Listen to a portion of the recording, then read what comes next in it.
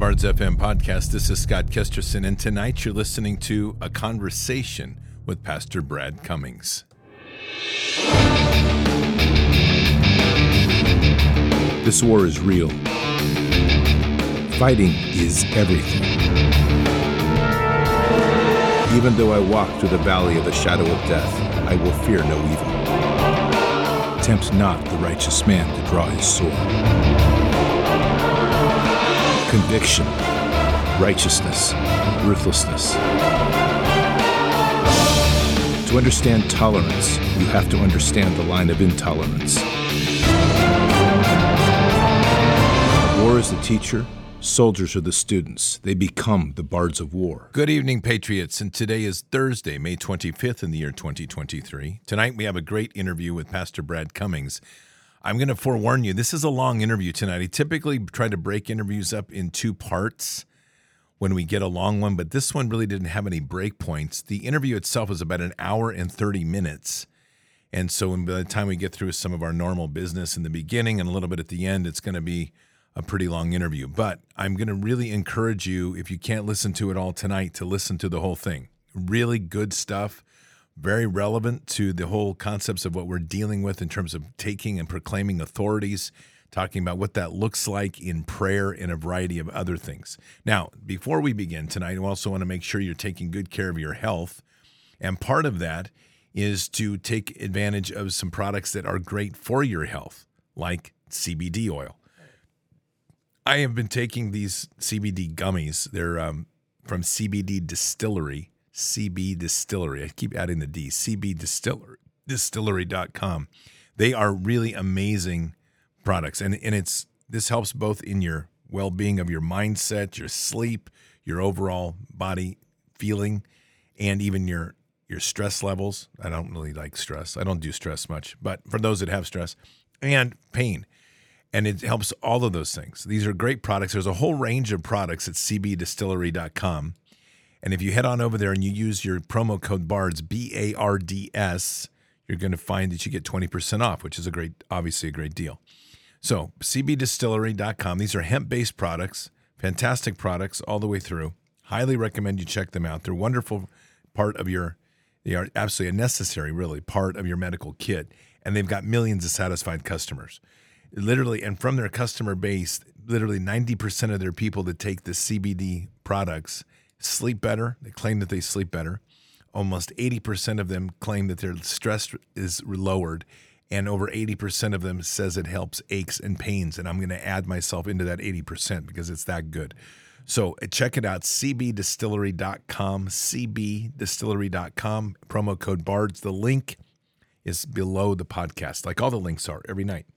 So tonight, we're going to have a discussion with Pastor Brad Cummings, and a lot of this is centered around, as it just happened, around what we're talking about our authorities and literally where God's leading us to reclaim our authorities in this time, which I think is just so important.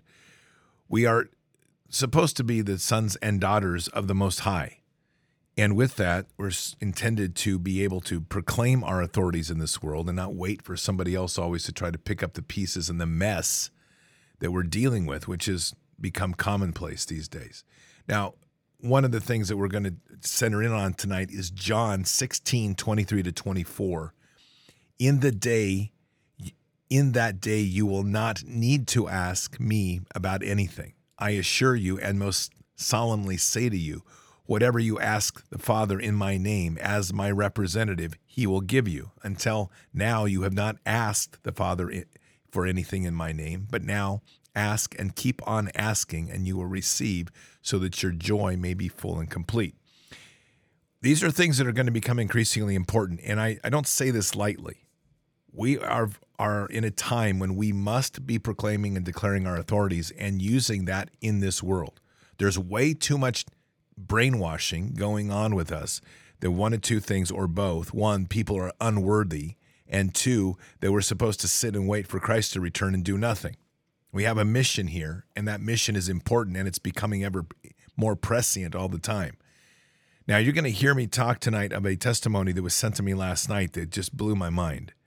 And I'm grateful that this person in our group has in our Bards Nation has reached out for prayer. That is going to be an active part of our prayer tomorrow.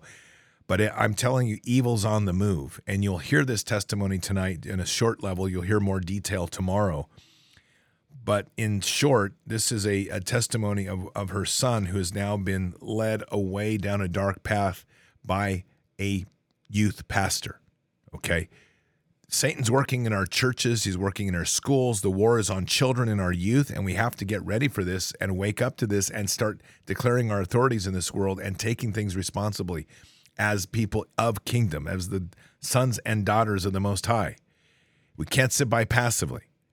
And part of that is to remember the heart of David, because David, as he confronted Goliath, understood very intuitively. And Goliath violated a big deal. He defamed God. And David didn't wait to go, okay, well, God, are you going to come down and fix it for me? No, David stepped in, and with the authority of the kingdom, God presented him Goliath, and God put Goliath in David's hands, and David finished the problem. We are in that time. And it's a time of authorities that we must start leaning into in this world. No one else is going to fix it for us. It's that bottom line. So, Patriots, one last thing. Keep in mind that these psychopaths that are running the world, and there's a lot of them, at least too many of them for our comfort zone, they want to take control of your food and break you and bring you to your knees. And that just can't happen. You need to make sure in your preparations of everything you have that you have literally a stock of food that you can be mobile with and that you can have for extended periods of time. This is why we have My Patriot Supply. Their stuff is good for up to 25 years on the shelf life. For emergency preparedness food, you can't get better.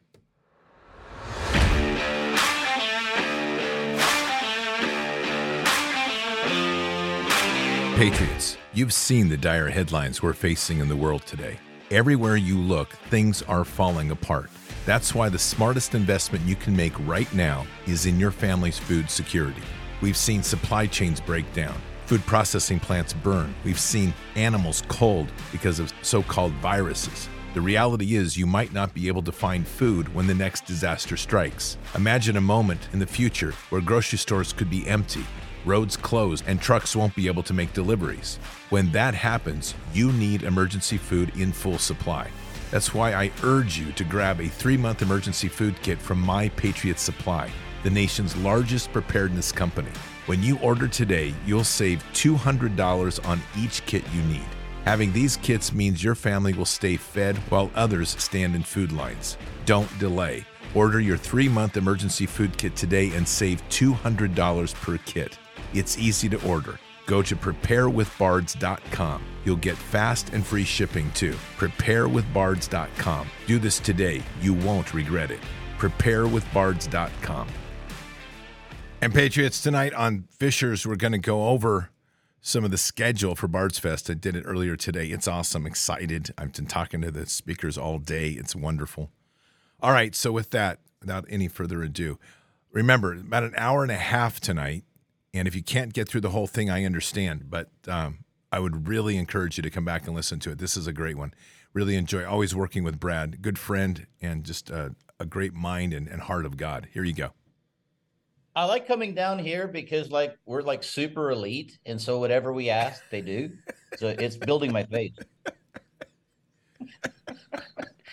I come down here for therapy. I don't even know where to go there. That's just like, what did you do? No, but see, it's practical. It is. I'm teaching my children how to operate in their authority because their father has prepaid for all this.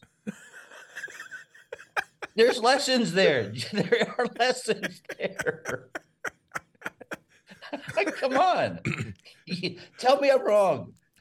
I can't even argue it. I'm just like, this is good.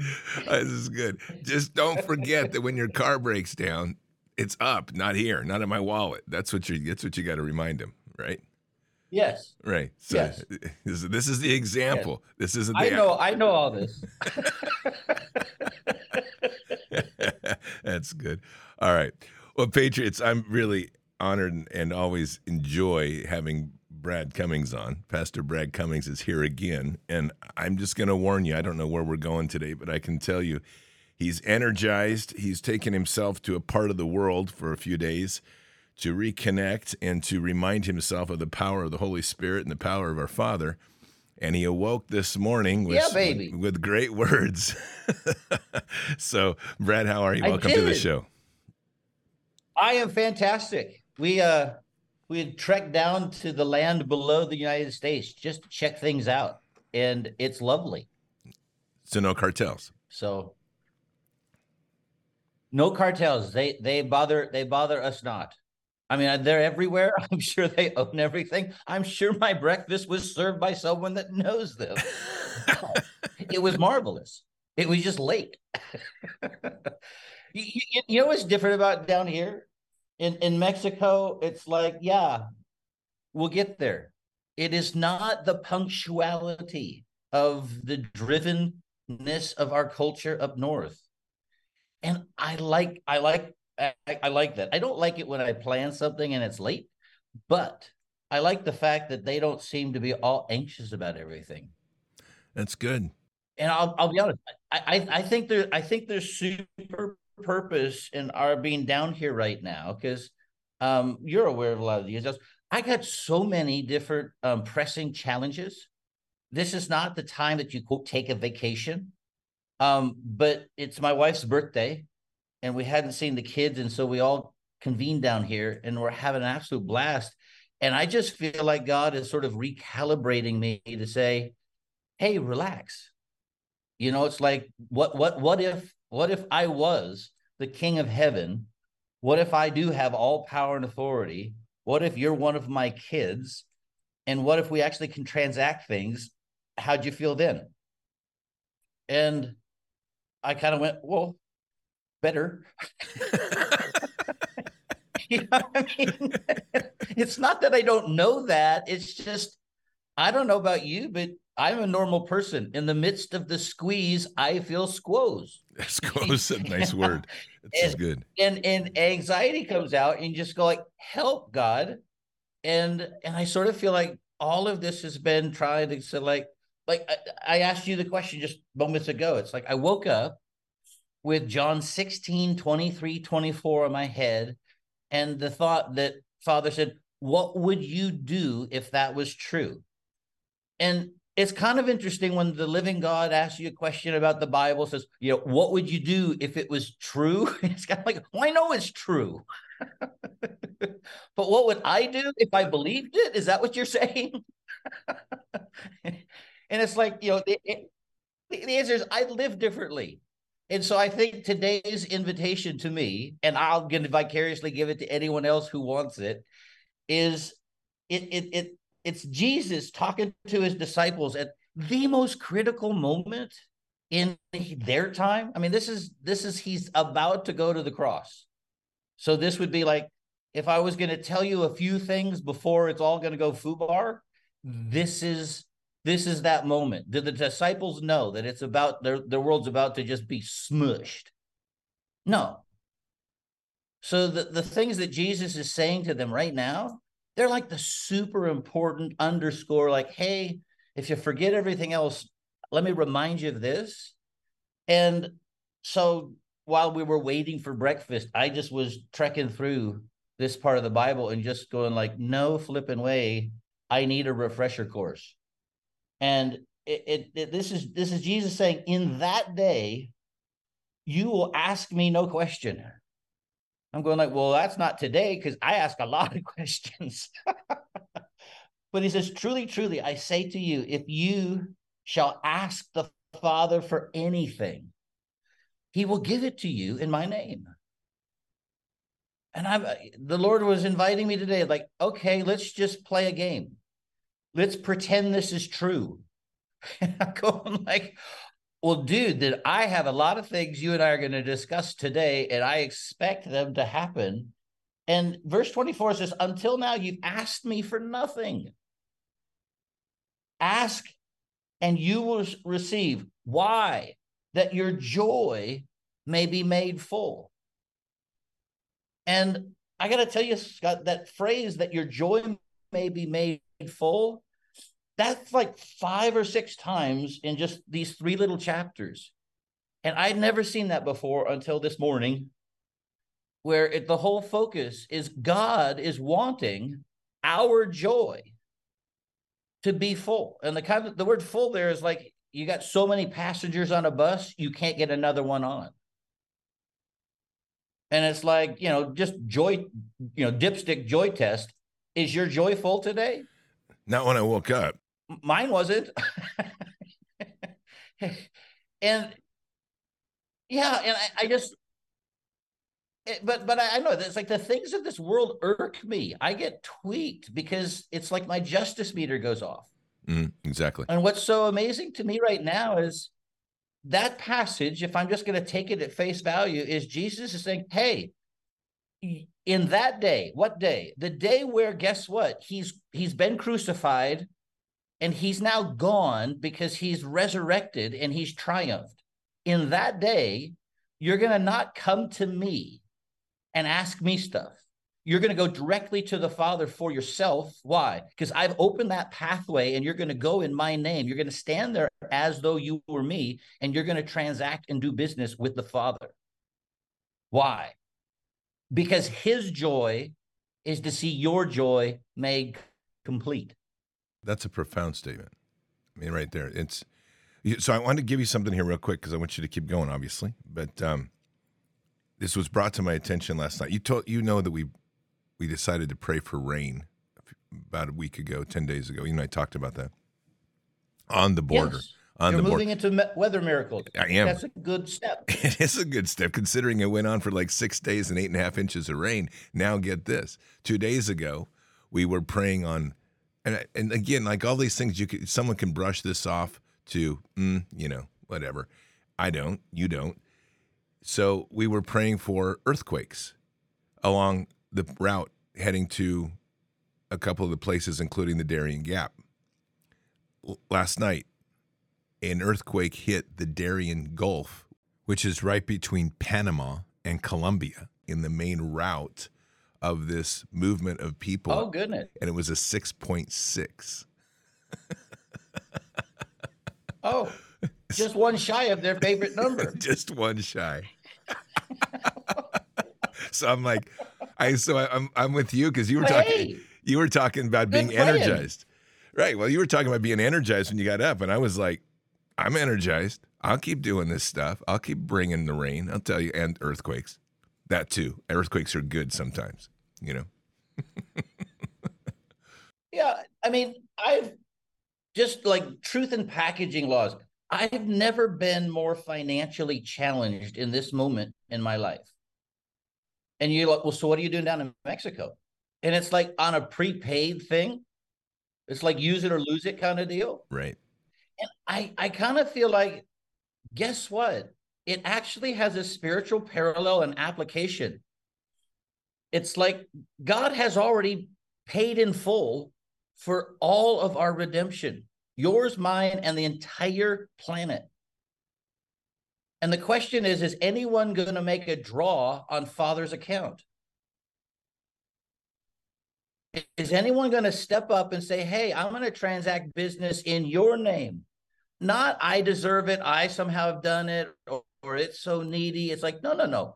Father has redeemed everything. It is paid in full. Now, the question is anyone going to go redeem it? I don't know if you remember back in like the way back when in the day of food stamps, maybe you never had them or something like that, but we'd get some. And we as little kids would be all excited to go to the redemption center.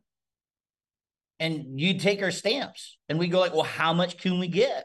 And it's like, we count up our stamps. And then we'd go down and we'd choose something going like, oh, wow. And I end up going like, gosh, I wish the church would take its food stamps to the redemption center and kind of transact things for the kingdom and in Jesus's name. Because why? Because it's paid in full.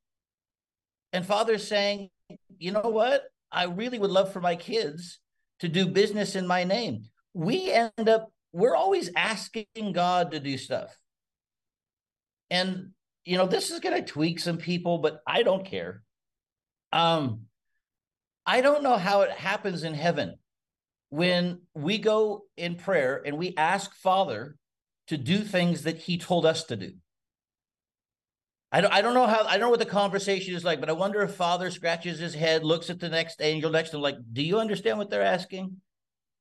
And the angel probably says, well, I want you to transact that in a prayer format, because this is something you and I've had so much great conversations too, about how we pray. So transact that in a prayer format. What does that look like versus Father, do this versus what we're talking about here in John 16:23? yeah, it's like typically people, when they get together with a problem, they all kind of pray like, and we insert this word just, like, Lord, would you just, and I end up going like, why are we saying just in our prayers? It's like, because we're sort of hedging our ask. And it's like, don't mean to bother you. I know there's more important things happening in heaven, but Father, we just, and it's like, why don't you come boldly before him? And as opposed to asking Jesus to stretch forth his hand and heal, I think he's told us to do that because he's given us that power and authority. And so as opposed to asking Jesus, would you heal him? Why don't I speak healing over that person? If you have a short limb that's different than the other, I would say, stretch forth your hand. And I would invite the person to reach their hand out and see it grow. If you are sick with a headache, I would rebuke the headache and I would command the headache to go in Jesus' name. I wouldn't ask God to remove the headache. It's not, you're not, I mean, heaven's not going to ding you and say, yep, sorry, you asked wrong, so no soup for you.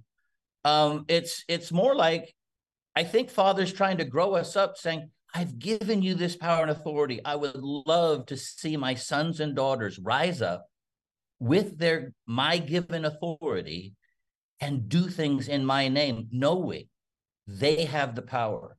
Because I think when we're asking God to do this stuff, we're confessing right at the front end. I don't see myself as having been authorized. I don't see myself as having been a possessor of the power he's given. So right there, I'm not really asking in the fullness of faith.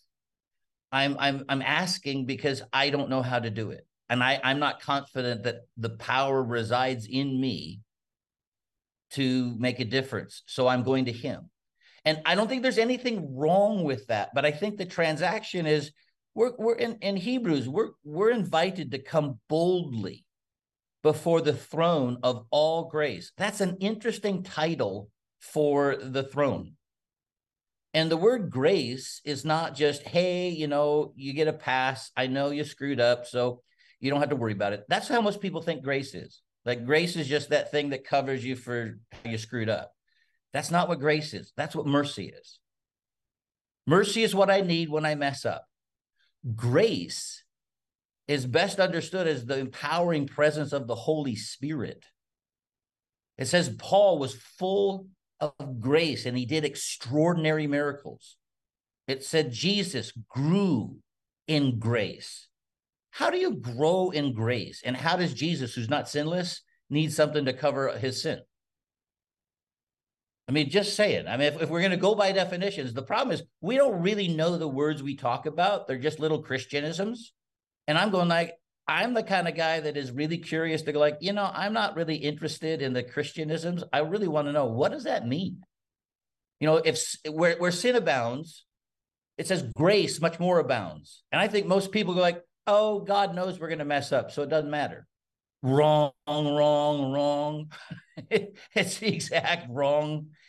It's like, where sin abounds, the empowering presence of the Holy Spirit even more abounds. Why? So that you won't sin. But grace is only given to the humble. So if it's the unmerited favor of God, which most people like to say, like, what is grace? Well, it's the unmerited favor of God. That's the standard Christian answer. I go like, well, that's the wrong answer. That's mercy. And so we're invited to come boldly before the throne of all grace and his power to change stuff. And we're invited to get two things: to receive mercy. There it is. There's the unmerited part. It's like, mercy is, I don't get what I do deserve. Grace is, I do get what I don't deserve. And I want to get both. I want to get mercy for how I've messed up because I'm not sinless. I sin less. I mean, I'm maturing. I am. There's days that I go by where when I go to bed, I'm not really going like, huh, I wonder what I need to confess tonight. And it's like, I don't get any conviction on some nights. And I go like, nice. We marked a good one. you know? But I need mercy. So I want to be merciful, but I really need grace, which is so that I don't have to keep needing mercy. I want to change.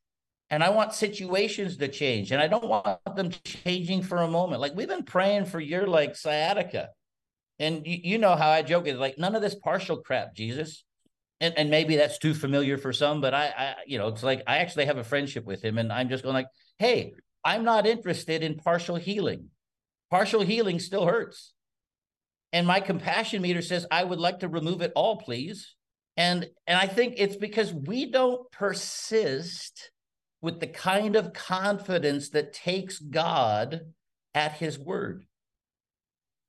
And I'm not talking about the braggadocious kind of Christianity where, I'm just going to be Father Confessor of all things and I have, the 7 spirits of God and I'm powerful. And you just go like, no, I'm a little numbnut, but I'm empowered by the Holy Spirit to do things in Father's name. And I'm going to pretend like Jesus really meant it. You're not going to come to me and ask me questions. You're going to go right to the Father and you're going to ask in his name and he will do it. That's a different moment of prayer. It is a different moment in prayer. So let's pray on something. Because I think this is the reason I'm saying this, Brad. I understand everything you're saying in the framework of it, but there's nothing. Let's do it. Let's do it. Let's show what it's like. So lead a prayer, whatever you want to do. What issue you got going on? You want to pray about? Well, I think that what we should pray about is we're going to pray about this tomorrow, but it's really heavy on my heart today. You know this.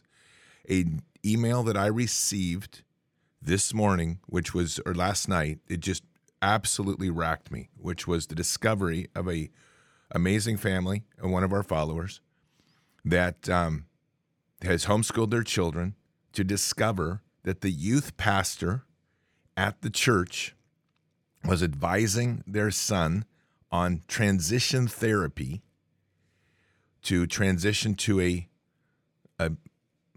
girl, and then discovered that the youth pastor raised money for this, and he would then linked him up with Planned Parenthood, which provided him the drugs, the HRT drugs, to begin transition. And so there's so many violations on this level of just like, I mean, it's like, as you yourself said, here's the line, and we just went about 16 miles past that line. Okay. Such things should not be so. My simple discernment is such things should not be so. So first off, hey, Father, this thing is totally messed up. And Lord, I pray right now, I break the power of confusion that is reigning in this body of people. And God, I release the spirit of truth and the power of the Holy Spirit to bring conviction.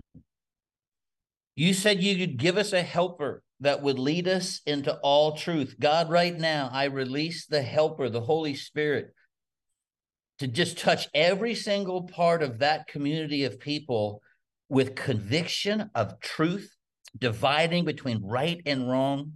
God, I ask for the exposing of evil. I ask for mercy for those who have compromised their soul and are becoming a stumbling stone for the little ones. God, I ask that we command that they get removed. Holy Spirit, I ask that you would come as the conviction, the convictor, that this is wrong. And we bind the spirit of confusion and we release your light of truth. God, I ask that your word would become alive in the leadership. I ask for an absolute repentant heart in those leaders, that God, whoever has spiritual authority for those people, I pray that you would convict them and cause an increase of the fear of God to be upon that body of people. And if they're unrepentant, God, we ask that you remove them swiftly. And Lord, I ask for a judgment, which is setting wrong things right. I ask that this that is just horribly wrong, that there would be the penalty of leadership because they're judged according to a stricter standard. But God, I ask that bring them to repentance, or we command them to be removed. And I ask for the men in that community to truly act as the elders and to be guardians for that body of people. And Lord, give them courage and give them strength, but do not let this be a place of compromise or just looking the other way. And Lord, we ask that you would protect the little ones that are getting confused by this, and that you would open up the communication channels between them and their parents. But God, we ask the kingdom would come and manifest itself in their midst. In Jesus' name. Amen. I concur. That's great. I think really is great. Thank you. I mean, this is what I think is so important is that we're not just talking, but demonstrating this prayer, these prayers. And even for myself, as we're talking, and I'm just reflecting as well on the format of prayers that we're doing on Fridays, under your encouragement in the last couple of weeks, I've shifted to the direction we're now talking, where it's like just taking it and saying, like, we declare our authorities, and if it is your will, this is what we're asking, and put it before Father, and just say, this is it. Apparently, some of it worked because the rain and and the earthquakes are still going. So I'm like, huh. Well, this you're gonna think this is funny. Nature is not opposed to God. Nature, it says in Romans that nature has been subjected to the curse. They're eagerly waiting. They're groaning for the emerging of the sons of God. And who are those people? They're the ones who come of age. The word son there is huios, which is someone who is of age of inheritance. They're waiting for the children of God to emerge in their inheritance and then to do business in the kingdom's name. Why? Because then they get freed from the curse. Nature is not opposed to the creator. Nature wants to be in harmony with it. And what's crazy is you can use your authority, and guess what? With nature, you've got a willing participant that says, okay, I'm going to respond to the creator God. The problem is with humans. If you noticed in how I prayed about that church situation, I don't get to wield my will like some sorcerer and use witchcraft to command someone else's will to be different. I'm praying for an atmosphere of conviction where truth just cuts through all of the deception, and lies get exposed, and courage emerges within the people. I can pray that the dude gets killed, but I'm a little more merciful than that. I'd like to strive in this moment for change, for redemption. But if that persists, I have on 3 different occasions marched into the throne room of God that related to church situations that were just wrong. And I demanded a verdict from heaven, and it came within 24 hours, swift justice, where the bad guys fled the country, were exposed, or one of them just died. Now, did I kill him? No, I didn't. But I demanded for a verdict. And I think the reality is Paul, he found some, people in Corinth, and the guy was sleeping with his mom, and he basically turned them over to Satan for the destruction of their flesh, that their spirit might be saved. That's a pretty freaky situation. That's some serious church discipline. That's saying in an innocent community of people, such things ought not to be so, and we're not going to throw a dirt clod of behavior into a pure stream, so we want to change this. If they're going to be unrepentant, let them be removed. Why? Because God hates people? No, because he cares about the whole community, and if you have someone who's unrepentant, he's going to bring judgment there. Why? To preserve the rest. It's kind of like a cancer surgeon. My father's a cancer surgeon. He enacts judgment upon cancer tumors, and he removes them from the body so that they don't destroy the rest. We're going to have to get there. And I think most people, it's like, I was driving down, little beautiful PCH in Malibu one morning, and the Lord said, I want you to pray for judgment. You could have heard the of my car go like, what? That's not, it's like, explain, Lord. And that's where he helped me understand judgment is not like some punitive, I'm retribution. It's no. Pray that wrong things get set right. When the judge shows up, he brings verdicts where things are in error and wrong, and he sets the right standard. I should want that. I think most people are afraid to kind of pray those prayers. I should be inviting that kind of scrutiny into my life daily. David said it, search me, try me, see if there be any wicked way in me. Create in me, O God, a clean heart, renew a right spirit. That should be daily, that I'm coming before the Lord like that.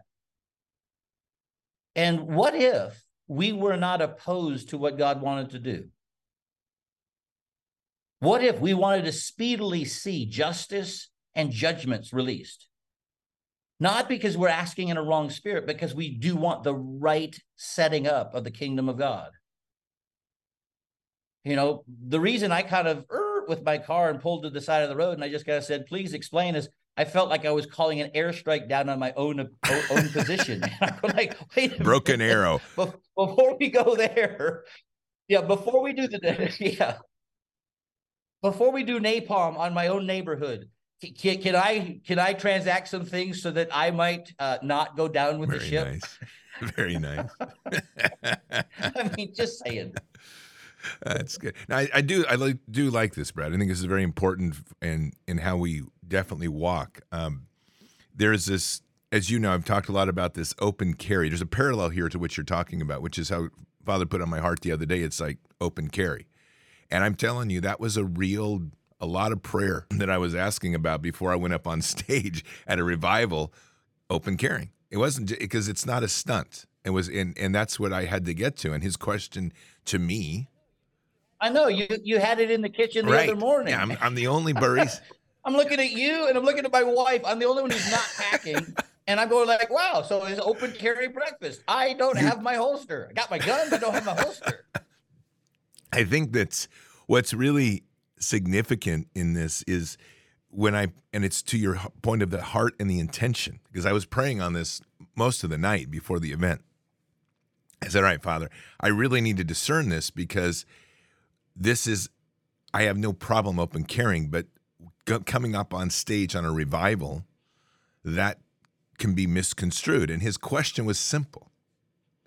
Is this about you and your gun, or is this about me?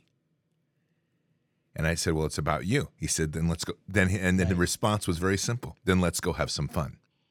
And there's a beautiful part of this, because at that moment, I also started laughing, just like I told you the day when I was like, how am I going to do this with my Jeep? And he goes, you mean my Jeep? There's our key. You see, and when I get this point right here, and Father says, let's go have some fun, I think this kind of blows the circuits of people, because it's like, I'm start laughing. I'm like, you really want to have some fun open carrying with me? You want to enjoy that experience of standing before your people through me, unashamed, unafraid, right? confident. And carrying a pistol. I mean, like, if we ask people, it's like, I would like you to draw a picture of our Father with a open carry 1911 on his hip, and people be looking at me like, you blasphemous fool. What are you talking about? Well, it just happened. That's what's amazing, is it just literally through my presence happened, and it was a profound response in the audience. And all of that was Father-led. And, the most powerful part of this for me in this walk, and we talk a lot about this, because, I do have that definite sword edge at times. But it was, yes, I do. I do. I know. Yes, you do. So, but what was... I love it, but yes, you do. Sometimes I go like, "Ooh, oh, he's feisty." So I think what's really amazing is in this moment, which one of those passages that keeps recycling over and over for me, as we've discussed at depth, Peter and Jesus in the garden, right? And really what's amazing about that is what was put on my heart the other day. It's like everybody needs a sort of steel right now. That's the same thing as the open carry, because it's the confidence, but you will evolve to the confidence and greatness to understand that simply becomes a symbol, a reminder of where you are, because everything you transact will be in the sword of the Spirit, not in the sword of the steel. And that's what's so amazing, is that we're literally in a transition point if we're willing to step in and claim and proclaim the authorities. Yeah, I mean, let's just scenario. Say I got 100 dudes outside my house and they're coming to get me. Let's just say. Mm-hmm. At that moment, I don't know how fast I am with my pistol. And in California, I only got 10 shots. Okay. That means 90 others, or my other clip, maybe I get out 20. Okay. But then there's 80 guys I don't have. At that moment, I'd like to believe, hey, Father, if I'm not finished and you have work for me to do here, then guess what? I'm going to live according to an undestructible life. That's the power of the God that lives in me. So I'm not losing this one. And I'll be honest, as much as I have gotten over my little fear of guns, and we had that podcast a long time ago. It's like I know how to do bodily harm to someone such that they'll not get up. Do I want to do that? No. I'm glad I know how, though. I'm glad I've had that confronted. I'm glad the guy that was like 6 inches taller than me and had muscles on muscles made me feel like a total wimpy, girly man. And I had to get through that. And so I like that. I like that he got in my face and, what's your problem? And it's like, well, I'm a pastor. It's like, what's the problem? I'm a lover, not a fighter. And it's like, I had to get past that, because like, wait a minute, what are you going to do with bad guys that are not going to stop? They're not going to be reasoned with. You put them down. And that's a righteous thing. And that's exacting justice in those moments. Are we willing to be that? Well, the nice thing is, I think in Romans, it says that requirement has been given to civil government. They've been handed the sword of justice. Individuals have not. But then you and I have talked about this. What happens when the government no longer does its job and frankly has joined the guys on the bad side? Then what we need is some righteous rebellion. Rebellion to tyrants is obedience to God. So I'm not acting in a rebellious spirit. I'm going like, wait a minute. The people who were supposed to do their job are not doing their job. Therefore, it's a dereliction of duty. I'm not supposed to respond to their authority. I'm supposed to godly defy it. And we've lost that. We've lost the conscience that needs to be instructed in each and every heart. And then it becomes my job to do what's right. And I full on know in California, guess what? I will suffer the consequences if I even pull my gun out of a holster. Okay? And they're not going to be friendly to me. But if I'm in a situation where it does require the defense of someone else, an innocent, I have to pull. I have to do my job, or I'm going to answer to heaven for my dereliction of duty. I don't get to hide under, well, it was someone else's job. I mean, when we stand at the end of our life and we stand at the judgment seat of Christ, there's no finger pointing. I have zero excuses. There's no one else to blame. The only one who's going to be evaluated in that moment is me for what I did or didn't do. And I want that to be a great day. I want that to be a point of celebration. I don't want to be crying on that day and feeling terrible, sin of a wasted life written over me. I do walk circumspectly, and I do have the tangible fear of God. I'm not afraid of God. I just don't want to be found outside of the boundaries of his blessing. I don't want that. I want to be in the boundaries. Therefore, there's things I don't do. My conscience is educated, and engagement is the biggest problem on this planet. We have so many good people doing nothing. And even in the spirit of our praying, we're asking God to do what we have commissioned authority to do, and I don't think that's good. I think that's a dereliction of duty. I think that's a lack of belief. I think that's an uninstructed understanding of how we're supposed to stand. You and I were talking the other day. I was so impacted by the story of the widow woman. Yes. Where God was saying, hey, when I come back, am I going to find faith on earth? And it's that little widow woman who was contending with an unrighteous judge, not a righteous one, an unrighteous judge who neither respected God nor man. Well, we got a bunch of those, so I think that's a pretty applicable parable. Mm-hmm. And she was unwilling to back down, so much so that she intimidated the judge to finally rule in her favor. Who does that? Who is that widow woman? She's the weakest person in all of society. She has no hope, no future. She's completely on her own. And yet she prevailed. Why did Jesus tell that parable? Oh, because I think it's like super relevant. And did she just sit in a prayer meeting? No, she didn't. She was contending with the unrighteous judge, and she was not willing to let that guy go until he did what was right. Well, where are those people today? I think that's our job. I think our country is a mess. It's fully FUBAR. And we can do our prayer meetings all we want, but I'm going like, who's in front of the judge demanding that even he stop his unrighteousness? And are you postured in such a way that you're not leaving? Because I don't think until we do that, we get the promise of why Jesus told the parable, which was, he said, if we have faith like her, how much more will God in heaven bring justice speedily? I don't think most people understand that thing. God's not reluctant. God is saying, I've paid for all of this. Would you please go do business in my name? Boy, I agree with that. I want to read something here, Brad. I think it's important because it dovetails right in. One of these passages that just I keep coming back to because of everything we're talking about here, and this is 1 Samuel 17:45, and it says, "Then David said to the Philistine, obviously Goliath, 'You come to me with a sword, a spear, and a javelin, but I come to you in the name of the Lord of hosts, the God of the armies of Israel, whom you have taunted.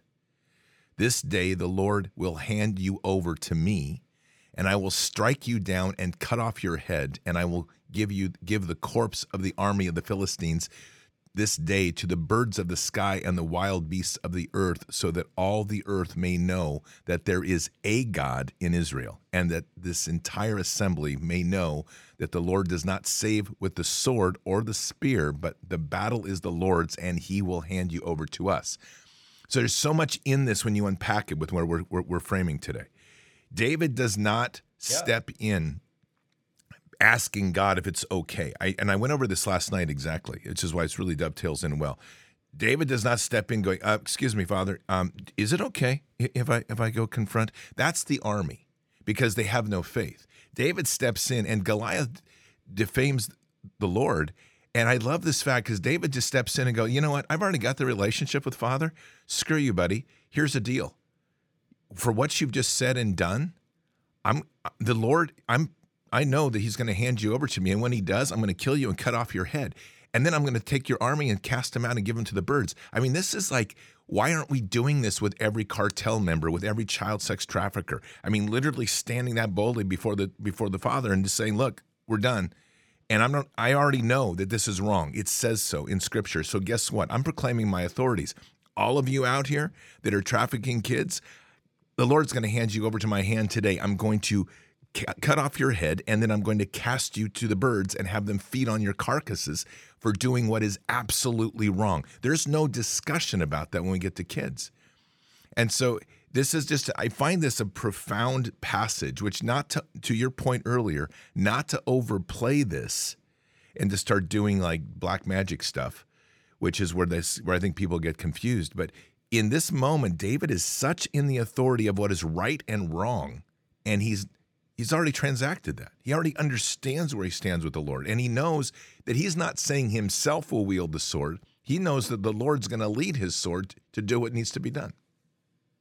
Well, I mean, I was kind of giggling when you were going to this passage because it just reminds me. It's like David's going like, "Oh no, you didn't." It's like you just defied the Lord. Oh my God, bad for you. David was not saying, "Oh, you offended me." He's like, No. "Oh, you just crossed a bad line, Goliath. You defy the living God. Bad for you." And do we have that confidence? I don't think unless you're living there, you do. I think one of the most important things is abiding in the friendship of the Lord. David had already killed a lion and a bear in defense of the sheep. David would spend tons of time out in the field as a warrior shepherd, not some like little, effeminate little song singer. He was a warrior, but he was out there singing songs to God all by his lonesome. And he is apparently so anointed to do it that when Saul would have a demonic spirit affecting him, he'd call for David. David would sing, and the anointing would take away the demons. That's a pretty good song. David lived in that. Because he lived there, he knew in that moment, it's like, oh, bad for you, Goliath. You see just some little snarky little red-haired kid here. But guess what? You're going down, and I'm going to cut off your head. And that's not some braggadocious. That's someone that knows the living God. One of my favorite verses is out of the book of Daniel. It says, "But they that do know their God will be strong and carry out great exploits." I just go like, oh, why is that not on every refrigerator? Why don't we have some swag that says, "I know the living God"? I mean, because I think most of us don't. And I think that's why the church is not operating in the supernatural anointing that is theirs, because they don't. It's like we were joking earlier. I have my kids down here, and this is all expenses paid by Dad. Okay, and because I raised them, and they're not a bunch of foolish they don't actually know how to enjoy themselves really well. They're all like, Scottish miserly penny pinchers, and they're responsible with their money, which is great. But when you have like an all-inclusive, like you can order anything kind of deal, part of why I do this with my kids is to teach them spiritual lessons on how to actually live on Father's account. I'm a good dad. I am a great dad. And I provide for my kids. I know what it is to have nothing. And I don't want them to live with a poverty spirit. And so there's moments where it's like, okay, we all work hard. You're all very responsible. And then there's times we can celebrate. Well, why would we celebrate at a time of financial crunch where I'm going through the biggest challenges I've ever faced? Because it's an act of faith, not an act of stupidity. And because I know it was Father that arranged this. And I'm also trying to go like, hey, God, I'm going to live like this is true. Funny, the first day I'm here, he wakes me up to John, 16, like, how would you live if you thought that was true? And so I know I'm down here for some remedial lessons on how to live according to his riches and glory and how to transact that here in the earth where it's messed up. I don't want to be afraid to do the right thing, to do the promised, purposed thing, and to put things in motion because I'm afraid I can't pay the bill. You know the details. I just had to come up with more money than I could ever scrape together to try to make the next thing happen. And I know it's the right thing, but I'm doing this when I full on know the economy is about to crash. So part of me is like, excuse me, hey, Father, could we just confer one more time yet again? I just need to know this is okay. And I get the yes.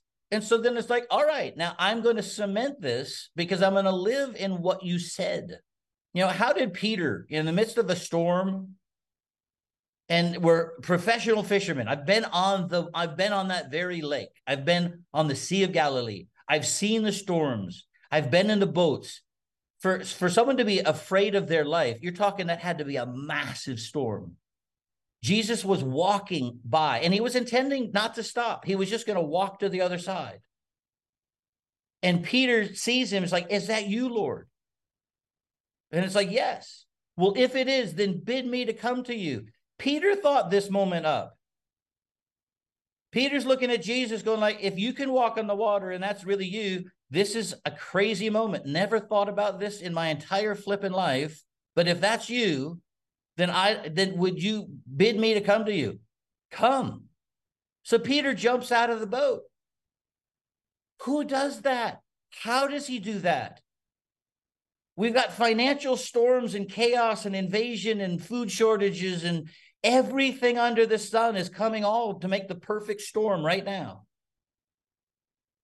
Everybody's in their boat, afraid for their life, and Jesus is just strolling in the storm. Well, I'm gonna be like Peter. I kind of dig Peter. It's like, oh, but he sank. I'm going like, he's the only one that got out of the boat. I'm gonna get out of the boat. God made me that way. I'm one of those crazy, wild-eyed, really fanatical guys. I'm going like, hey, if you can walk on the water, I'd like to. And all I need is that you. If it is, Peter didn't say, so like, how do I do this? You know, it's like he just jumped. It's like, I don't know, does God make you lighter? Does he make the water stronger? I don't know. I just walk on what he says. And so if he says it, gosh, we have to employ it. I hope this changes the way people think about their situation of prayer, when it's like, what would it be for me to not ask God to do something, but for me to know I have been given this authority and I get to say. And we talked about this the other night. There was one time I was in Germany, and I was supposed to do a healing service. I had never done one. I didn't know what to do. I'm not Benny Hinn. I don't have a coat to swirl around somebody. I didn't know what to do. When I got up there, the father said, what would you like to heal? And I'm going, is that how this works? Well, it's how it worked that night. And he said, and I said, God, I'd love to see a deaf guy get healed. And he says, well, ask. And it wasn't to ask him. He had just asked me what I want. So it's to ask the audience. And so this is what a knucklehead I am. I said, is there anyone here that's deaf? Well, if they were deaf, they wouldn't be able to hear me. It's not like that. I mean, that's just goofy preacher guy. Is there someone deaf here? No response. Why? Because they can't hear you. I had two people that the crowd around them all raised their hand and pointed to them. That's how that worked, which was kind of, and I chuckled because I kind of went, oh, I suppose there's a better way to do this than the way I just stumbled into it. But on the spot, God healed both of them in front of 2,500 people, most of whom were Germans in East Germany, had never seen this before. Instantly, the place went electric. The power of God was present for healing. And we had one of the most extraordinary nights I've ever been a part of. Why? Father said, I want you to heal him. And I commanded things that happened because I had been with him and I knew he was present. I had his authority. That changed me forever. I didn't buy a tent and start revivals. It changed the way I operated as a son of his. And, it's like, it's one thing to read the Bible. It's another thing to read the Bible and hear the voice of the author saying, that's for you. John 16, 23, 24, for everyone listening to this thing, whenever they do, that one is for you. And the whole point is I get to go to the Father directly and do business. And, I really hope people kind of can spend some time in John 14, 15, 16, and 17 and just read it afresh, because I was blown away this morning. So much of the motive of this is one of joy. When was the last time you saw a bunch of Christians and that's how you describe them? Just full of joy. It doesn't happen. Yeah, I'm sorry, I don't know the group. Nope. There's something really wrong with that, because Jesus is with his disciples and he's saying in John 15, he's telling them, abide in the vine. I am the vine, you are the branches. If you abide in me, you will bear much fruit. It's like you've got works that he's prepared before the foundation of the world, and the way, and you're supposed to walk in them. The branch can't do anything if it's disconnected from the vine, but if it's connected to the vine, the life of the vine is flowing through the branch, and fruit is natural. We're supposed to evidence the supernatural fruit of the supernatural God who has triumphed over every kind of evil. That's supposed to be natural. We have fruit trees. I don't go out there and I don't, one thing I've never heard a fruit tree do is strain. I don't go out at night and they're going, trying to push out fruit. They don't. It's quiet. Somehow, out of just this dead-looking branch, at some point, this tiny little flower pierces through the wood. And you're like, how did that happen? How did that happen last night? How has it got now 5 more leaves? When did that happen? I mean, when I was sleeping. When did they construct that? It's natural. If there's life in the vine and you're connected to him, that life is flowing in and through you. It says the same spirit that raised Jesus from the dead dwells in your mortal body to quicken you to life. Oh my goodness, that's a good one. So is that life being manifest in and through me, all around me? Why? So that the world would know the joy that is in the Father. And Jesus expressly says, I am telling you these things so that my joy would be made complete in you. How in the world does that happen?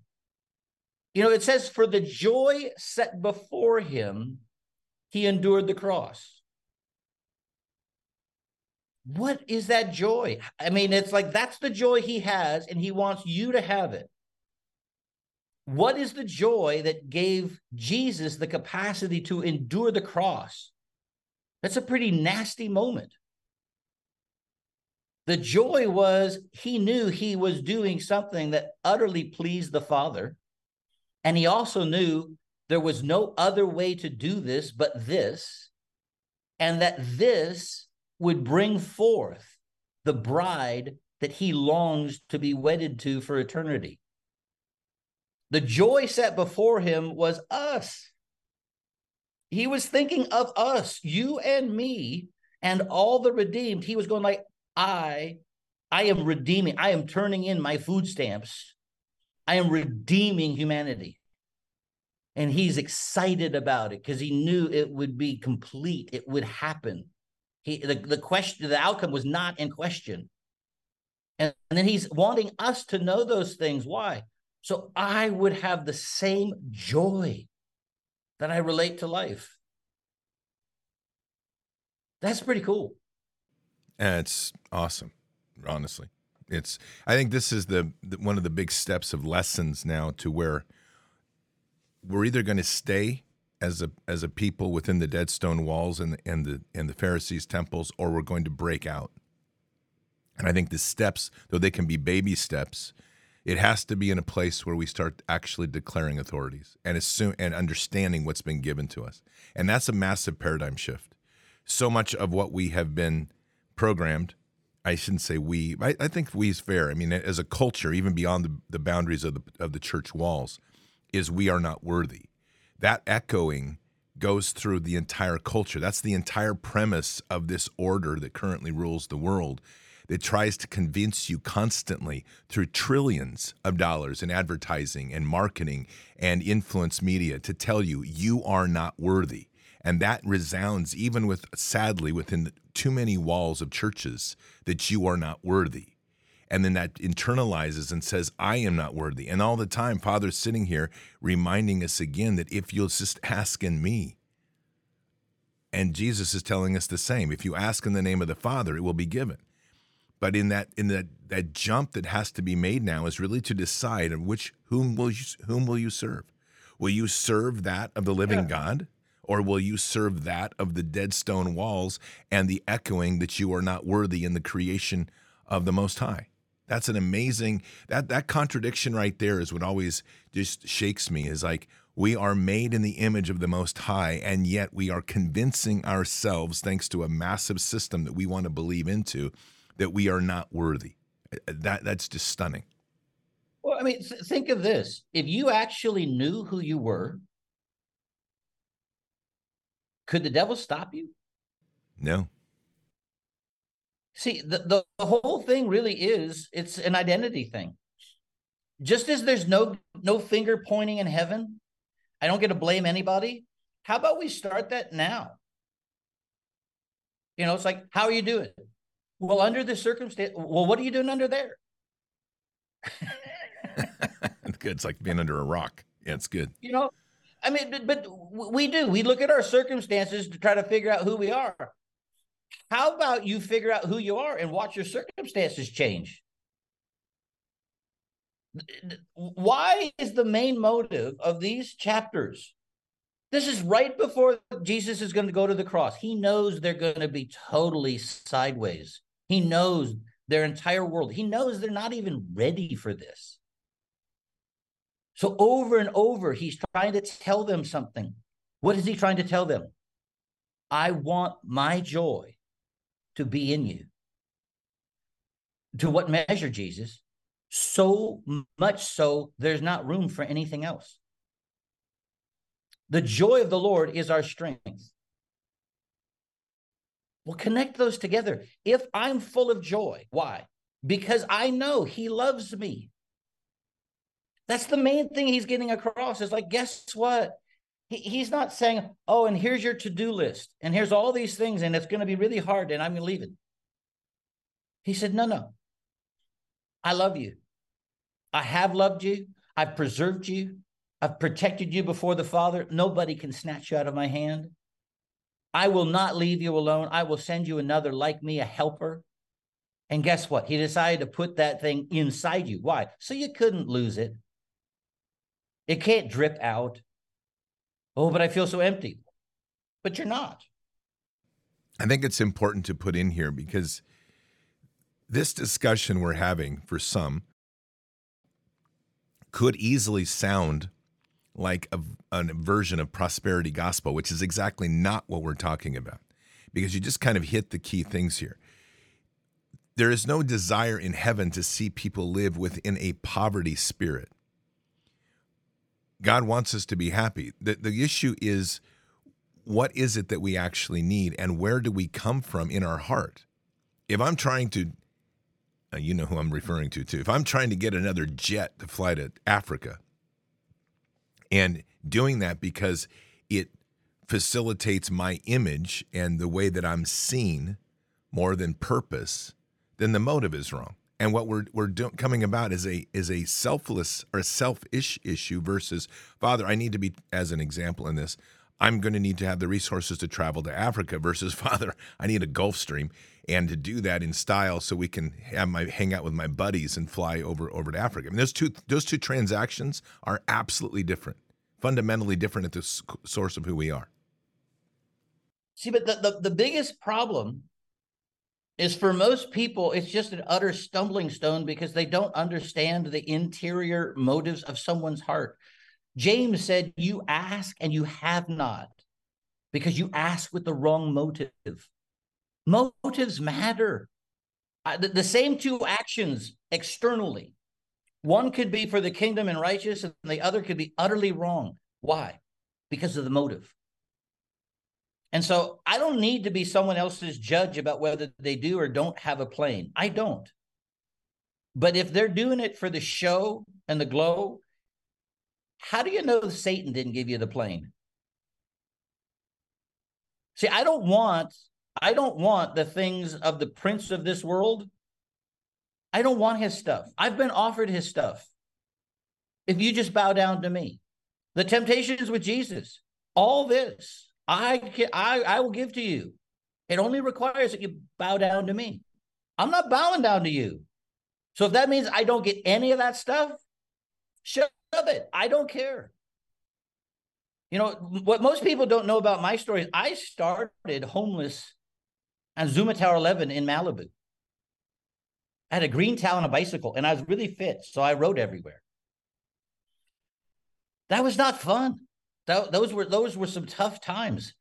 But the fact that I actually live someplace in that zip code, every day I wake up amazed. Every day. I know my story. I know the journey. I know how hard it's been. And I know how amazing my Father is. And so I just go like, you know, when Paul says, I know how to be content, whether I'm abased or I abound. It's like, it's about a joy. And guess what? I don't get joy in stuff. I don't know about you, but stuff rusts and it breaks down. And the more stuff you have to do, the more stuff you have, the more stuff you have to do. That, you know, I don't need stuff. That just is complication in life. I want kingdom. I want the stuff of heaven that where moth and rust don't affect it. I mean, it's like, you know, the lame man at the gate, beautiful, is needing healing and he's begging for alms. What does Peter do? He said, silver and gold I don't have, but such as I do have, I give to you. Rise and walk. And he just stopped the welfare right there. Sadly, to the lame man at the gate, beautiful, the church has silver and gold, but such as the guy needs, it seems to be in short supply. So I think the more stuff you have, the more probably confused and crowded and distracted your life is, which is why I think God several times has brought me back to nothing. Let's go ahead and just clear away the distraction, Brad. It's like, oh, I'm back here. This is great. and I think the thing I know is like, guess what? I get to laugh. And it's not a fake laugh. It's a deep inside confidence of knowing that, you know what? This is just stuff. You can enjoy it when you have it. And if it's gone tomorrow, I already know I'm fine. That's the confidence that I have, is I get to enjoy it. It doesn't get to control me. Because I don't have this whole bunch of fear of, oh, if you take it away from me, my life is over. It's like, no, my life is not in that. My life is in a someone, not in a something. And that changes everything right there. And I mean, you and I have trekked enough. You know, I can release a lot of things. And I don't really sit there like, well, what do I get out of it? It's like, no, the Father asked for it. There it is. That's freedom, baby. It sure is. But it's a costly road to get there because you have to have your own life sliced and diced. And I mean, there's times I've looked at me going like, hey, Father, if you're not appalled, I am. You know, I thought better of me than this. But I love the fact that it's like, I don't have to pull any pretense. It's kind of like, I know me. I know what I'm capable of apart from him, and I don't want to go there. So I'm going to dwell close to him. And when you are, you're not going to come across as that braggadocious guy trying to say things and his words are empty. If you've been dwelling with Father, I don't have to lean in and go like, oh, okay, so let me, what are the 5 steps again? It's like, no. In that moment, if I'm willing to do his will, the promise is I'll know. And so the question is my heart already resigned to do that? Like, I was in Home Depot the other day. I had to go get an attachment for my little trimmer thing. And, they were all locked up because I guess everyone else steals them. So I had to wait for the lady to come unlock it. And when the lady came to come unlock it, it's kind of like she didn't even know how to unlock the thing. And I said, can I help you? And it's like, well, I'm not sure if that's authorized. And so I think this was a Karen employee that was having to kind of check all the, and I just said, I'm in a hurry. Can I help you? And she allowed me to. And then I realized she was having a hard time with the lock because her wrists were all kind of gnarled up and her hands were really painful. I said, is there something wrong with your wrists? And she says, yeah, got really, really bad carpal tunnel stuff. And it's kind of like, arthritis and all that stuff. And then she started talking to me about all this stuff that she's been doing with the doctor, and none of it's worked. And there's another dude waiting for the same, different thing. And I kind of looked at her and I said, hey, you know what I do with those problems? I bring them to Jesus. Right in Home Depot, there's not 2 or 3 of us gathered. There's me and them. And she's got hurt hands such that she can't unlock a key. And I'm going like, hey, Lord, let's go live. Let's just ask. And she looked at me like I had just spoken some foreign language. It's kind of like, Jesus? And I'm going like, years ago, you used to think that people knew what you're talking about. Now in Home Depot, that could be the name of the guy waiting, So, just saying. So in that moment, I go like, I said, is it all right if I pray for you? You'd think I just spoke in a foreign language. She didn't even know how to respond. And so I just took the liberty to say, hey, Jesus, this lady's hands like really hurt. And she's struggling to even open a lock. That's not cool. That won't help her. Father, I speak healing into her wrists. And then she looked at me, and it's like I had just done something really loving and kind. But it's like she didn't have any thought that something was going to happen. And I kind of said, so do you mind me asking, did anything happen? Did you feel anything? And she kind of, it's like, no. I said, can you move your wrist a little more? And she tried, and she says, huh. I said, did that hurt? And she says, no. And she said, huh. And I said, I think God can heal stuff. And if they hurt like that, maybe just ask him to take away the pain and to give you your mobility back. And maybe you don't have to keep going to the doctor because the doctor will heal you. And then I took my attachment and went on my way.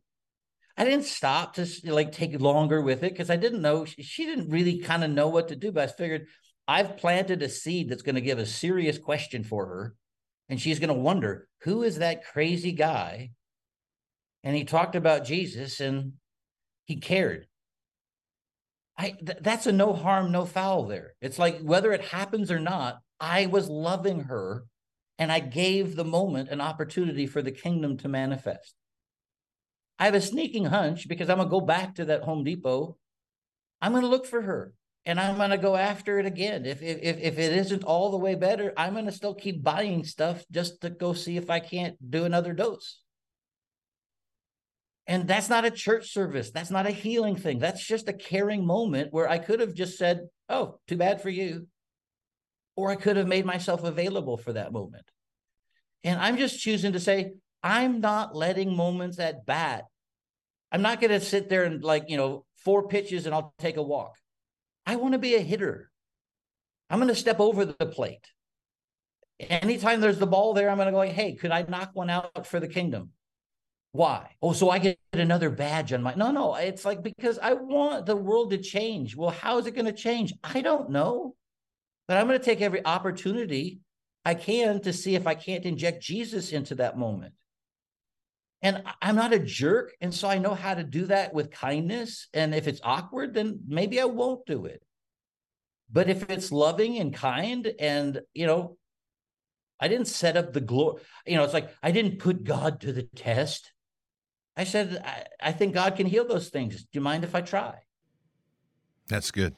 That's really good. Well, you're going to be able to bring a lot more of that fire in about 10 days. You're going to be at Barsfest. Yeah, baby, Yuba City. It's going to be awesome. We're going to knock it out of the park. We sure are.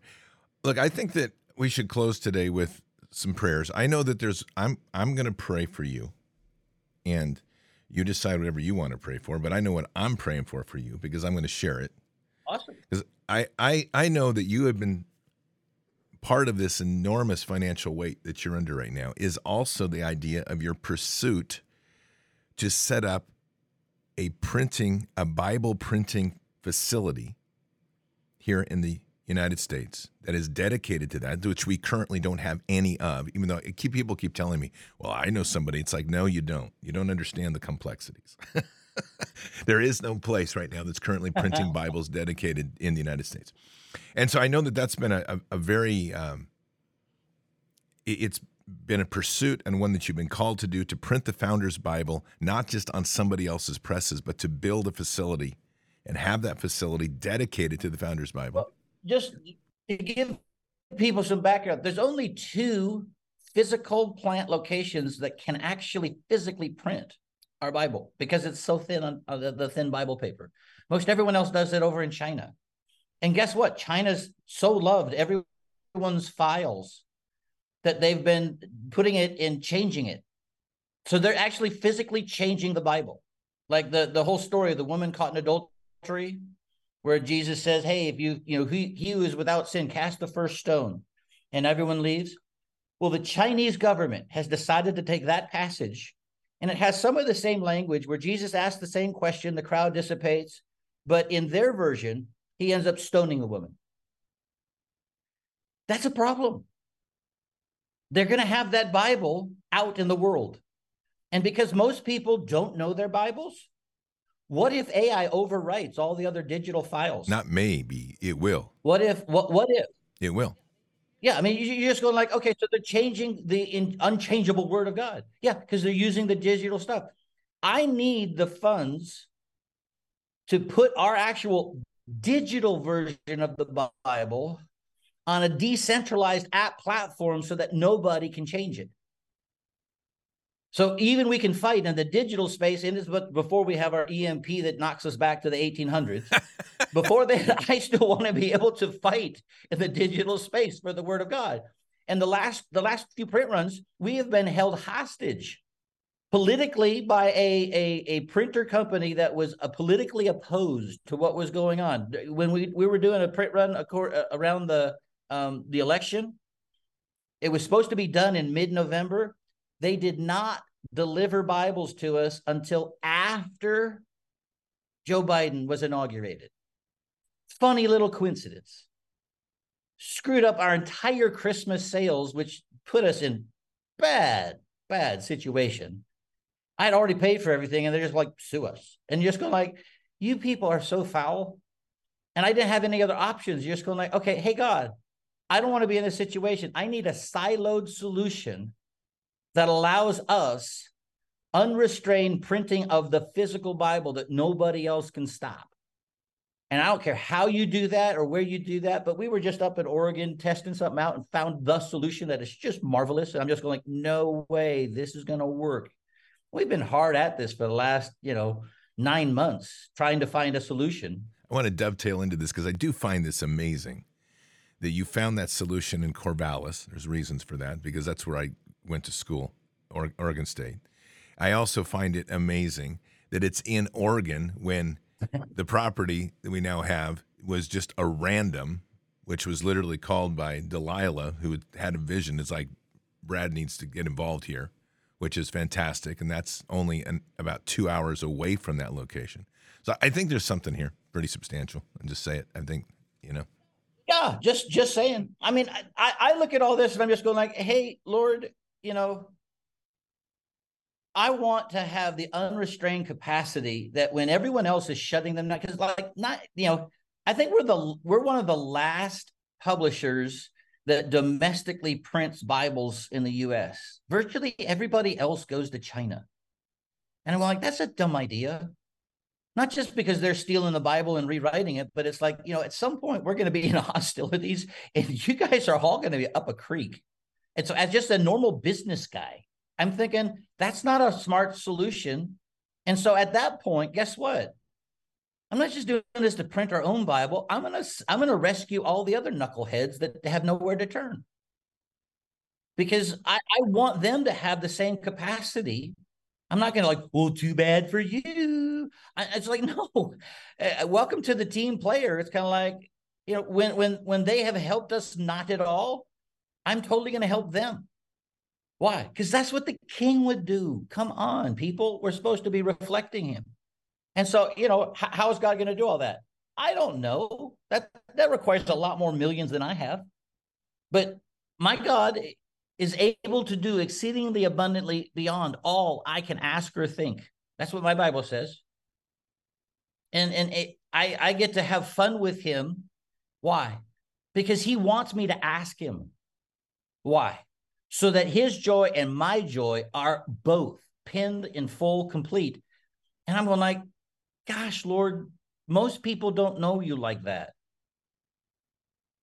But I want to know you. I want to know you like that. And I don't want to just theorize about it. I want to know it. And the only way you know things is to live them. And honestly, we're down here on a remedial lesson to say, guess what? When everyone else is clenching and they're just freaked out, we're going to live like we can live above the normal circumstances because my Father directed me to come down here. I'm kind of curious to go like, what are you going to show me? What are you going to teach me? And I could say, well, you could just teach me that at home. That's not been my experience. I agree with that one. Usually I have to go where he's inviting me to go to learn what he's wanting me to learn. And I got to tell you, I love living an extraordinary life because I'm in pursuit of the extraordinary one. And it has nothing to do with a credit card and cost. It has everything to do with following a voice. Just saying. I'll start. You can close. Whatever your heart leads. I know where I'm going. Okay. So, all right. Well, Father, we're here today just blessed as always to have this fellowship that you've blessed me with and has also allowed us with Brad and has allowed that to be shared with an amazing fellowship and community of people.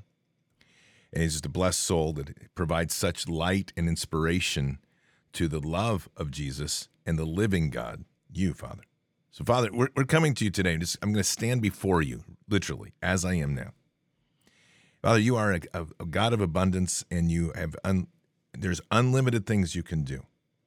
And so we're coming to you in a need, an urgent need. And this need is simple. It's your word.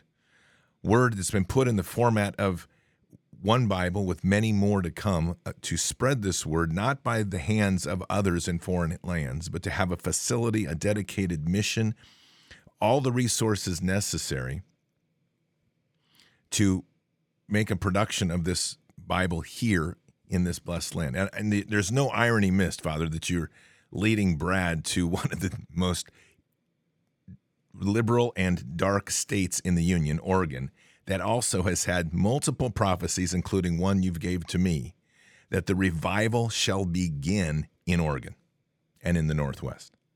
So, Father, I just see this as a moment of us now stepping into that and literally proclaiming that in this moment, we're asking for all the resources, however that manifests, whatever you bring to this and however you choose to bring them, but to deliver them to Brad with urgency.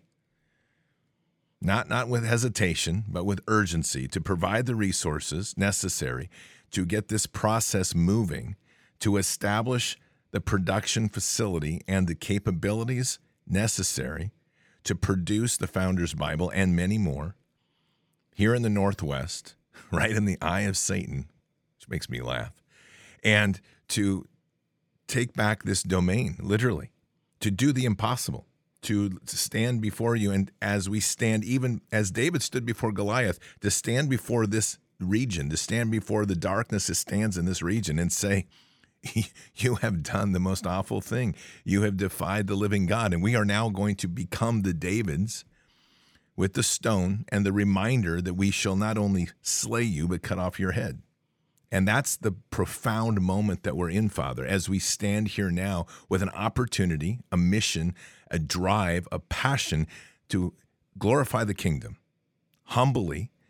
And so we put that request before you to say, Father, in the declarations given to us by Jesus himself, we ask for the resources necessary and all the blessings that come with it to make this vision come true and become a new stronghold in the fight to take back this land in your name. And we say these things in Christ Jesus' name. Amen. Amen. Father, we humble ourselves before you because you only give grace to the humble. And Lord, without you, we really can't do much of anything. I know me. I know the sweat of my brow, but Lord, the things that need to happen are not within our resources and grasp. And so, Lord, we just humble ourselves before you, and I'm coming boldly. Lord, thank you for Scott's prayer. I say amen, and I agree. You said if two shall ask in your name and agree, it shall be done. So, Lord, I thank in advance for the resources to produce your word and to domicile it wherever you provide it with all the means thereto and the rights appertaining. So, Lord, I ask that you would bring that about speedily. But, Lord, I bring this whole Bards Fest thing before you. And, God, I want to summon the warriors for this hour, the Davids, the little ones, the mighty men. Lord, whoever they are that you're calling right now, I put a summons out in the spirit that they would be brought to Yuba City. God, I could care less the size of the gathering. I care about the quality of those responding to your call right now. Lord, the fields are ripe unto harvest, and the laborers are few. And you invited us to ask for laborers. So, Lord, I ask, would you summon the laborers and the warriors? Would you speak to every heart that needs to be there, and whatever needs they have, resources to get there, would you make it happen? Would you bring Gideon's 300? Would they be ready, willing, able spirits to respond in this hour? Because, God, we've got way too many people sitting, listening, and even praying in the way that we're asking you to do stuff that you've commissioned us to do. And Lord, I ask that it would be a time of empowerment, a time of commissioning, a time of clarity and strategy about the seriousness of this hour. And Lord, I ask for prophetic revelation for each and every speaker. God, I care less who they are. I care what they have to say. And Lord, I know you've assembled a great group of real soldiers, warriors that know you and are sold out for your purpose. But God, whatever has to happen between now and that Wednesday night that it starts and Thursday that kicks it off, Lord, I pray that you would bring everything together, but that you would put a summons in the spirit. And Lord, I pray right now for hearts to respond that would just know I need to be there, and that you get them there, Lord. And I thank you that everything could be streamed, but Lord, I know that there's something about the being there with you. And so to whomever that applies, Lord, get them there. And Lord, I ask that that would begin a shift in the seasons where we start to take ground. We're not chasing after the news, wondering what's happening, but Lord, we're implementing your strategy. I pray that that would be a marker that would change things, where the the earthly army and the heavenly army connect, and together they move out and do what we're supposed to do in this hour. And Lord, whatever resources and anointing that we need for that, I pray you release it. May there be an open heaven over Yuba City. And Lord, would you be preparing the ground even now?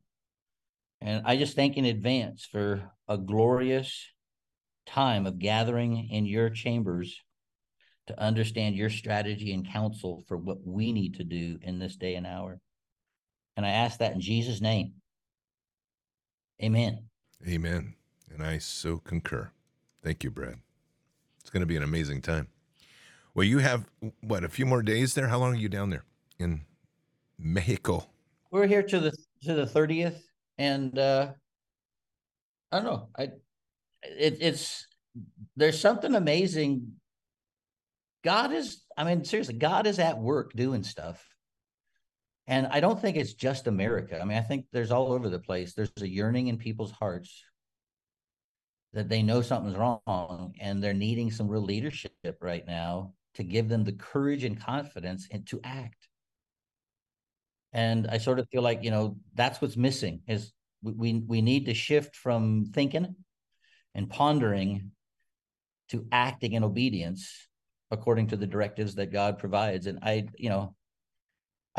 remember when we were talking about this, I'm going like, it's not a festival, it's a war council. It's time for us to get into that throne room of God and to say, hey, we don't know what to do. We can come up with great ideas, but we don't know what to do. We need your directives and your orders. And I think God invites us into that space. And so I, for one, am showing up. I know you are. It's awesome. You know that we put the subtext, we'd already started with Bards Fest, but that we changed it to convening the war councils. That was dead on target, buddy. Nice. It is. Good job. I mean, and I've told people this. I'm still waiting for. I think it's going to come out of this. Honestly, that's why I'm kind of excited, because I think what's going to happen is we're going to get a new name at this event for Bards Fest. It's going to shape. So right now we're kind of doing Bards Fest tag assembling the war council or convening the war councils, but something big's coming. It in many levels. You hit one of the things right there, which I feel so much more. Even the prayer format or prayers that have come out today. But I want to go back to, as we kind of close this up, I just want to highlight that piece. Lou had the vision that you've worked with Lou. Lou Engle, yeah. Good guy. Had the vision that the revival would begin in the Northwest. Bobby had the same thing. And I was given the same vision when I was there with you in Yuba City, that the revival would begin in the Northwest. Now, I don't think there's anything missed here that in the last year and a half, 2 years, that you've been working on this project to set up a print system for the Bibles, that you end up in Corvallis, Oregon. I'm just pointing that out. Of all the little places in the world, if people don't understand, people don't even realize it. Like, that's HP's headquarters for printing. But what you found is something that very few people even realize, that HP has the cutting edge printer in the world that's made here in the United States for this sort of thing. We will actually, all things successful, we will be the very first Bible publisher to be printing Bibles with the digital inkjet presses. Everyone does it on a different older technology, offset press, which is just a whole lot more millions of dollars and, square feet and all that other stuff. These are the most cutting edge. It's the future of printing. That's for darn sure. But I asked the head of HP, I'm like, so I don't mind being the pioneer. I like being the pioneer things, but I don't like being the guinea pig. Why has no one done this before? And I'll be honest, they did not have a good answer. I think they looked at each other and were like, oh, we don't know. It's like, we know we can do this. And what most people don't, because I've had so many people, I know a printer. I'm like, yeah, there's lots of printers. But we're on the furthest edge of the specs of what these machines can process, the thinness of the paper, the ink, and to be able to put so much ink on a piece of paper that's so thin that it doesn't blot out the other side so you can actually read it. The opacity and all that. It's like, it takes such incredible fine tuning of what's going on. And, the test run that we did, no one said anything because no one really knew, will this work? we came away from that meeting so elated because it not only worked, it was stunning. And I just sat there going like, no flipping way. And I'm just going like, gosh, Lord, how cool. Yet again, the word of God gets to be the pioneer, and it gets to go where no one else has gone before. It's like, this is total Star Trek-y. It's like, come on, baby. Above and beyond, let's do it. And I came away with just a sense of total hope, going like, I didn't know if we had a solution. And it's like, it's no fun to work nine months on something only to come up, like next. and I was like, wow, this is going to work. And it's kind of fun at a place that everyone has their pronouns. I mean, I'll be honest, I'm going like, HP, stop with this queer, weird queer stuff. But it's so fun to be a Bible guy in a world that is aflush with all craziness. And here we are working with a top-notch company to print the Bible. That it makes for fun discussions because I get free reign to share the gospel everywhere. No, that's totally awesome. That's great. Well, Brad, I hope you have a wonderful stay down there. I know you and I will chat regularly, but I know you're going to have a wonderful time with the family. And it's truly blessed having you on the show as always. So thank you. It's always fun. Bars Nation, good. Be doers. Don't be hearers, be doers. Be doers. That's good. All right, sir. Have a very blessed day. We'll talk soon. And out. And God bless.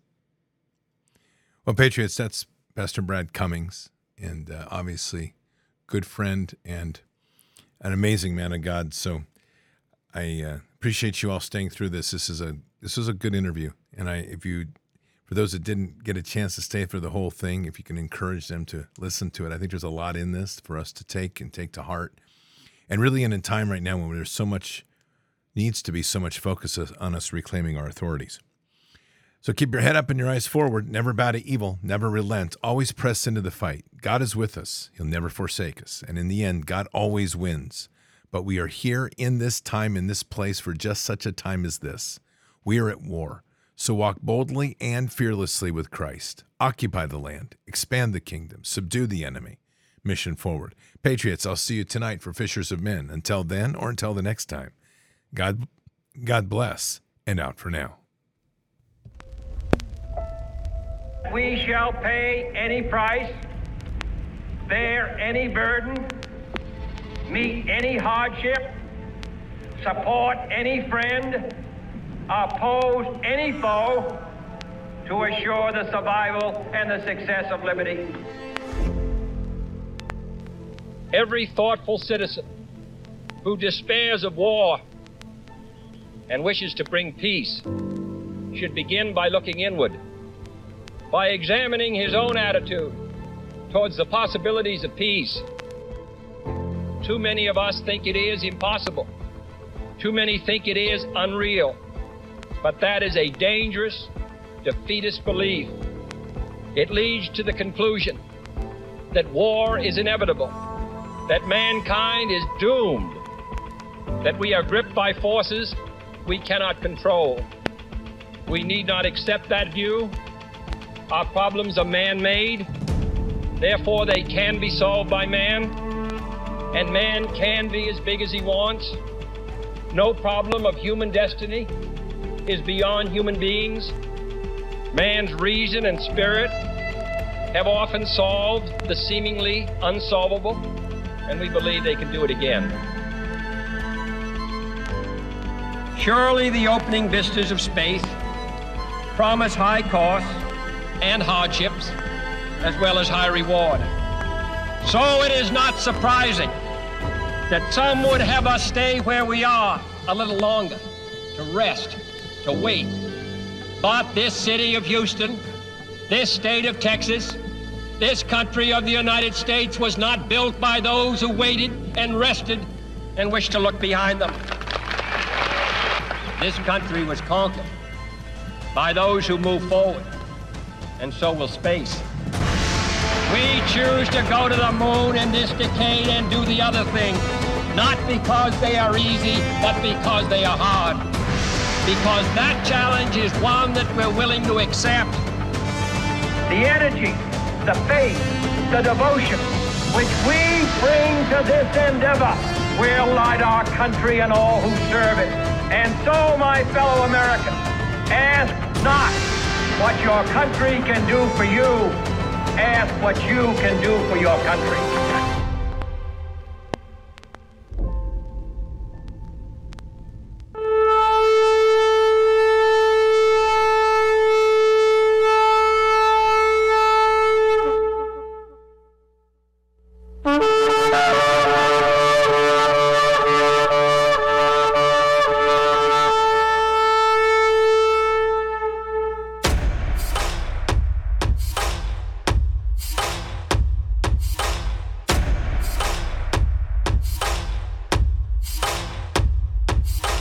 An old evil that has waited thousands of years to show its face. It has only one intent: to destroy God's light and to enslave. It has no scruples. It has no rules but one: to win at any cost. But we will never bow, for we are the remnant that will hold the line. This is war. We fight. We push. We climb. We never give in. We become the nightmare that evil didn't know could exist. We pray. We stand. We live by the words, "In God we trust." We fear nothing. We are the light that can never be extinguished. We are patriots. We are the digital army that will help deliver God's wrath.